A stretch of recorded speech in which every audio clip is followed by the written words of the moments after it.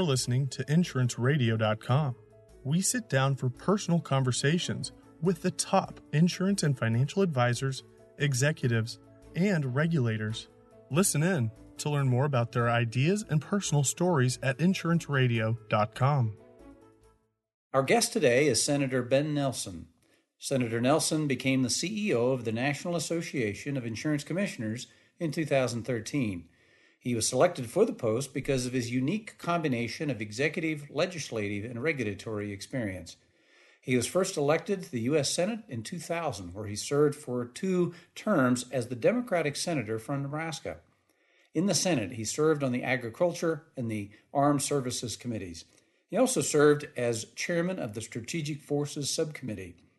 Working with Republicans and Democrats, Senator Nelson forged agreements between the Bush administration and the Senate on tax cuts, Medicare reform, and Homeland Security. He co-founded a bipartisan job squad of senators that cut billions of spending from an economic recovery plan that ultimately became law. In the months following 9/11, Senator Nelson was instrumental in gaining passage of the Federal Terrorism Risk Insurance Act, which provided a backstop for catastrophic insurance losses resulting from acts of terrorism. Earlier in his career, Senator Nelson was governor of Nebraska. In 1994, he was the first Nebraska governor to be elected to a second term in 2 decades. His record of balancing Nebraska's budget as governor was an asset as he worked to reduce federal spending in a way that was effective and fair. Senator Nelson started his career in insurance law. He served as CEO of the Central National Insurance Group, as Chief of Staff and Executive Vice President of the NAIC, and as Director of the Nebraska Department of Insurance. He completed his bachelor's, master's, and law degrees from the University of Nebraska in 1970. Our conversation took place at the 2015 NAIC E-Reg Conference in Kansas City in the lobby of the Crown Center Hotel. Our visit took place in a public place, so the sound capture is not as good as we would like for it to be. We ask for your understanding as we listen to the important message Senator Nelson has to share. Please welcome to our program Senator Ben Nelson. And Ben, Senator, I see you're from McCook, Nebraska, which is in Willow County, Nebraska. How did your family choose to end up out in western Nebraska? Well, my family from both sides were Scots-Irish, and so they just sort of kept moving west from the east, came to Nebraska, settled in Nebraska. My father was born in a sod house south of McCook, very close to the Kansas border. But then many of them moved on to California during the 40s. But we just sort of settled there and have 3 generations of Nebraskans at least. And so consequently, we've made McCook our home, although once I graduated from high school, went to the University of Nebraska. I visited back and forth, and my family home is being turned into a museum in the community across from the Norris Park in McCook. Neat. When you were growing up, what kind of jobs did you have? Did you work on the farm or in town? I generally worked in town. Of course, I had paper routes, usually about 3 at a time. The McCook Gazette, the Goodwill County Reporter, and the Denver Post. And I delivered those weekends and during the week. And then I worked as a stock boy for a 5 a dime store in McCook. I learned the ropes early on. My parents taught me that if I saved enough money and worked hard, that I could get an education, and that would propel the rest of my future. Well, apparently they gave you awful good advice and awful good guidance. What was your, did you ever have a dirty job that you really hated, that you think, well, by gosh, when I grow up, I want to get an education so I don't have to do this? As a matter of fact, I did. When I was about 13, I was on the staff at a Boy Scout camp in Wellfleet, Nebraska, which is between McCook and North Platte, Camp Opal Springs. And on the staff, since I was the youngest and it was my first experience on the staff, I served on it several more years, but I had the job of cleaning the latrines. That's about as dirty a job as I could think of to do. But I decided that if I did it right, and worked hard at it. That next year maybe I could do something more exciting like the rifle range or camp craft or scout craft or something that was more substantive. But I learned an awful lot about cleanliness during that experience. Yeah, you betcha. Well, obviously it paid. That little experience paid off. Now, what led to your becoming appointed the director of insurance in Nebraska? Well, because I started early on with the Nebraska Insurance Department, which actually it'll be 50 years ago on October the 1st in 1965. I started with the Nebraska Department. I got through the, if you will, the chairs of various different positions within the company, and then Governor James Exon appointed me insurance director. I knew him, worked with him in his campaigns, and he asked me if I would be insurance director, and I jumped at the chance and never looked back and had any second guessing about it. Yeah. Well, as director, what were some of the issues that you faced early on when you took the office? Well, he brought me on for two particular reasons. One, we had a life insurance company that had solvency issues, and so my goal was to make sure that no policyholders lost any money, and that if we could do it without engaging the guarantee fund, so much the better. So I worked very hard to find a way to, if you will, clean up the assets, figure out the liabilities, and find a company to come in and make an acquisition and make everybody whole, which we did. The second issue was, at that point in time in 1975 and 1976, we were having problems with medical malpractice insurance availability and with rates. The market disappeared. The rates were exceedingly high, and so my goal was to find a way to moderate the rates, to get a market in return. We got through the legislation through the Nebraska unicameral that put caps on recovery and stabilized the insurance market. It continues to be stable today. Yeah.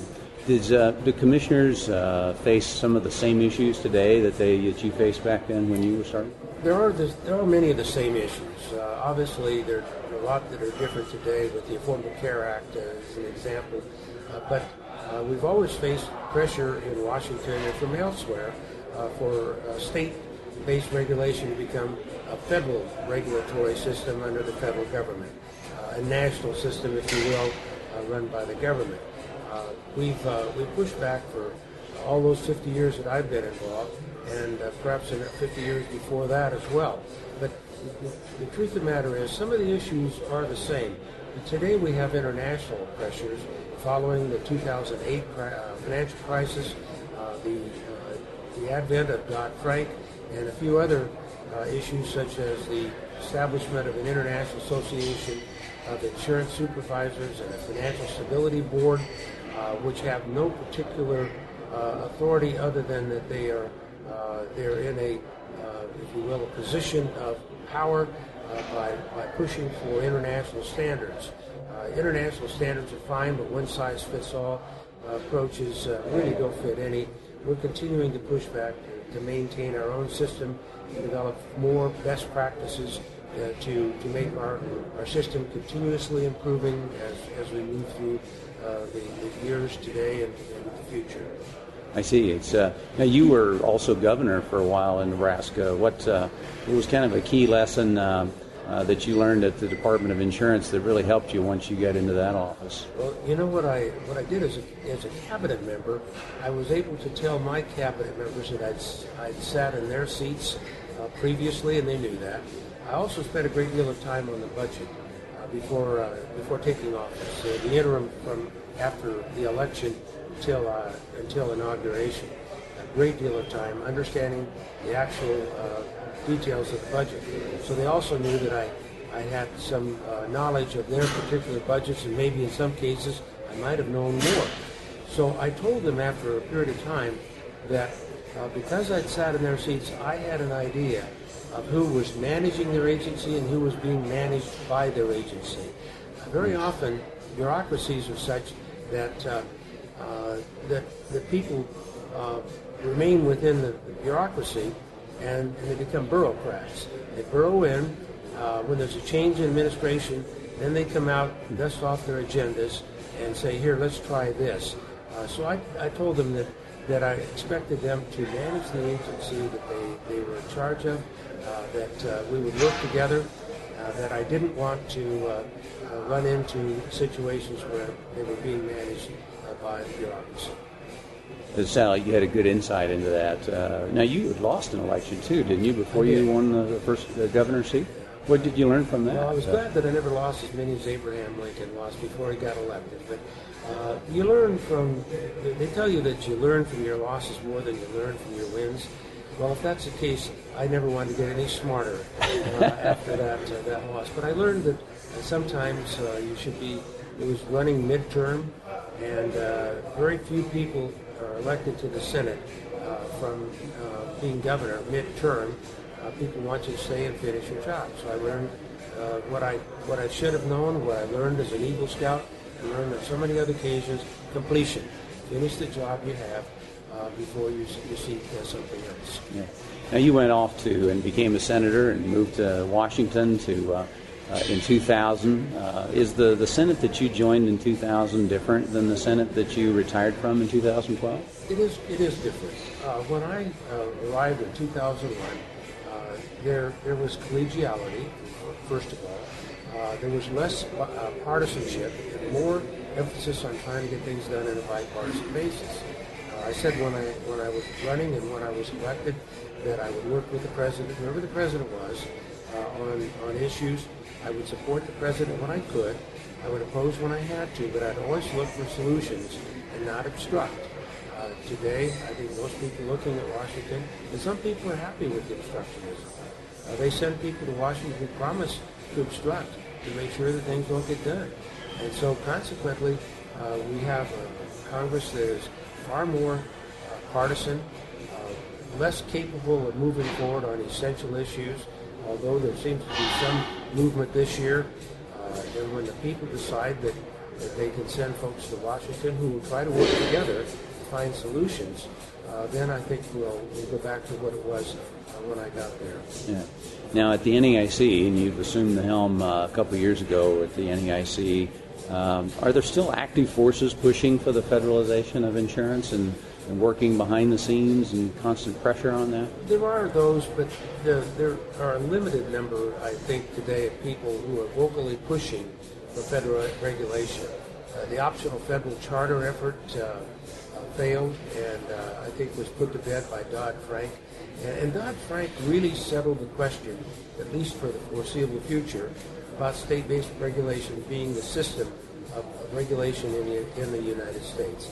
It's a state-based system, but it has national implications and has certain partnerships with the federal government, but not in terms of regulating the actual business of insurance. So there are those forces that are still there, maybe less so. There are those who are quietly still desirous of federal regulation. They'd like to have a single regulator. My experience with Washington is that it doesn't have a very good track record when it comes to regulation outside of the banking. And then you can raise questions about whether or not that was adequate during the 2008 financial crisis. The insurance industry, by and large, remains solvent. And even AIG is only notionally an insurance issue. It was a holding company issue that failed, if you will, because of the Office of Thrift Supervision, a federal agency regulating it. If they had regulated AIG appropriately and not allowed them to engage in all these swaps and all these derivatives that were not backed by separate capital, then you wouldn't have had the collapse of AIG. All the insurers were solvent. So what we have found is that in pushing for state-based regulation, it's really protecting the future of consumers, insureds, and the public. Yeah. Any chance I get you to weigh in on this King versus Burwell Supreme Court thing that's coming up? Not really. I mean, I'm like everybody else, sitting on the sideline trying to figure out what the court's going to do. I interviewed several of those who were on the Supreme Court before they were confirmed, and my hope is that they will apply the law and not try to engineer outcomes on the bench. My sense is I appointed half the judges in the state of Nebraska. I appointed the entire Supreme Court, the entire Court of Appeals. May not be good at it, but I had a lot of experience. And I didn't have any kind of litmus test other than I wanted to be sure the judges applied the law. When you go into a courtroom, and I'm a lawyer, when you go into a courtroom, you don't want to have to read the judge's mind to find out the decision. You want to be able to read the law. So my hope is that they will try to apply the law judiciously, fairly, and even-handedly. Yeah. It's cybersecurity. Boy, it seems like you read the paper practically every Monday morning and you're going to find somebody who's had some of their technology stolen or broken into. It seems to be a big issue, and I know there's some things going on at the NAIC where you're talking about that. We've established an executive committee task force to work on this internally, because we have the world's largest insurance database. When I arrived on the scene, having served on the Armed Services Committee, having gotten all the classified briefings on what's going on in cybersecurity in the military, as well as what's happening in the corporate world, I recognized that we needed to begin to protect as best we could the database that we have, not only for the very sensitive information, such as Social Security numbers. That's critically important. But in addition to that, to make sure that some cyber attack didn't come in and destroy access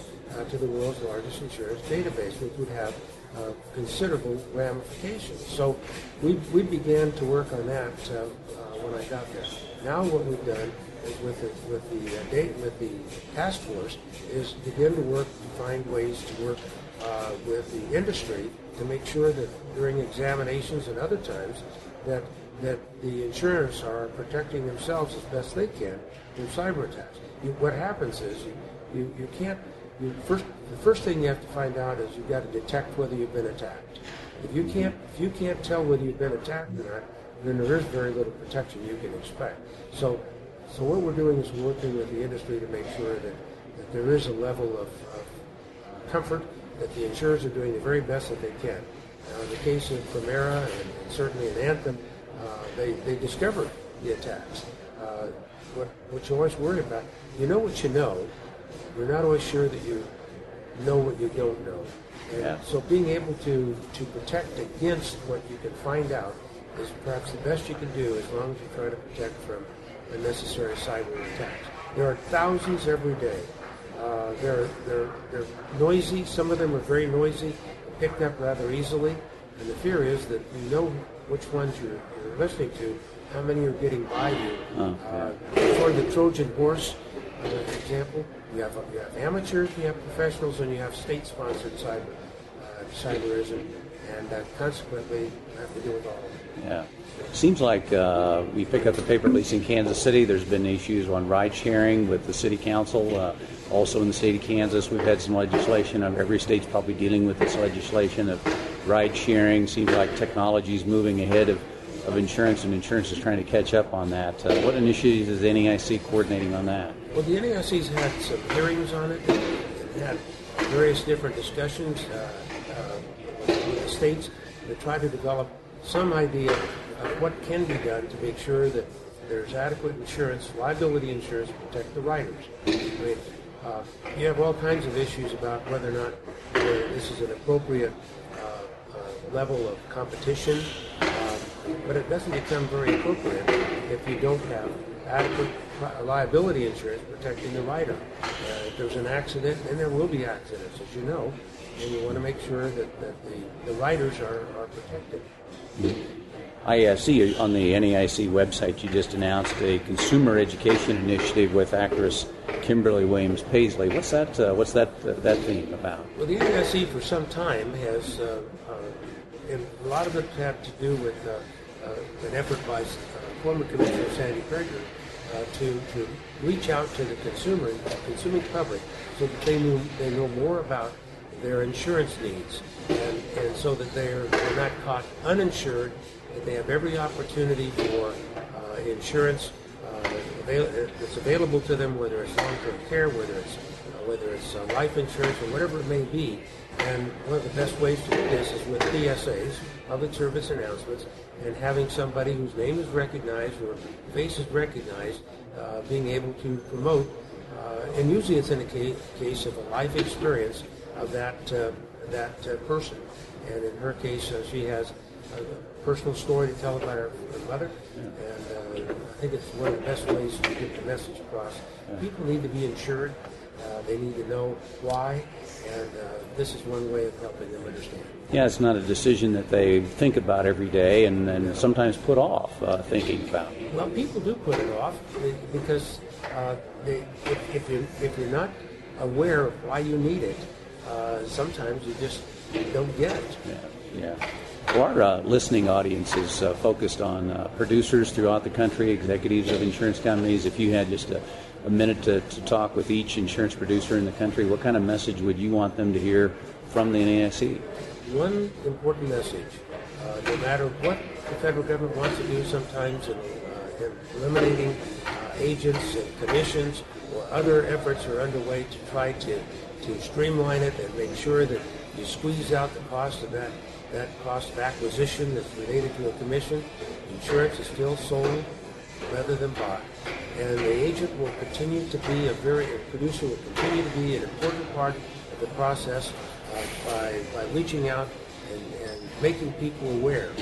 You'll have all kinds of ways of helping make people aware, but there's no way to replace the knock at the door, the sitting at the kitchen table, the access, the telephone direct response effort to try to help people understand why they need it and what levels they need. Very difficult for some people and many people in that regard to know, now what, I know I need insurance, but how much and why do I need that much? Yes. Agents are the best producers for that kind of business. Yeah. In many communities, the most trusted person, the first person they look to when bad news happens. It's now you've of course served as a director of insurance, governor of Nebraska, senator from Nebraska. What are some of the rules or personal creeds that you follow and live by? One of the things that I found is that if you can treat people with respect, that you can hope to have their respect for you. We live in a country today where, unfortunately, some of the talk shows are people talking over one another and not being very, very respectful of each other, and not just disrespecting views, but almost disrespecting the other individual. That doesn't gain us much.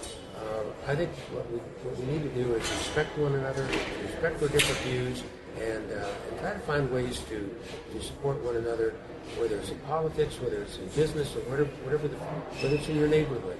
Mutual respect is very important, and we need to make sure that we're engaging in more mutual respect. Now, my hunch is that that's probably advice that maybe it came from your mother at some point. It did, and my father. They were very respectful of other people and their views, and that's something that I tried to pass on to my children. See, I noticed doing a little research that you have the airport in McCook, Nebraska is named in your honor, the Ben Nelson Regional Airport. I was just wondering if you had any special privileges, like do you get a free pass through security or free parking when you go out there? Well, I probably could get the free parking because everybody gets it. But no, I'm very honored that the community has chosen to really recognize my family. It's more than just me. It's my family. My father was born and raised in the area. My mother came there as a very young child at 3. And so consequently, from my standpoint, it's home, has been, and will continue to be. Senator, it's been a pleasure visiting with you today. Thank you for joining us, and good luck with your meeting here in Kansas City. Thank you, Dennis. I appreciate this opportunity.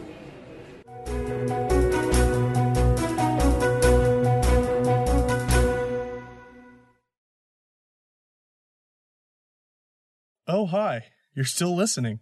Well, here at Insurance Radio, we love having personal conversations with the most successful executives and regulators in the financial industry. If you know an individual who you think would be a great guest for our program, you can find our email and phone number at our website, insuranceradio.com.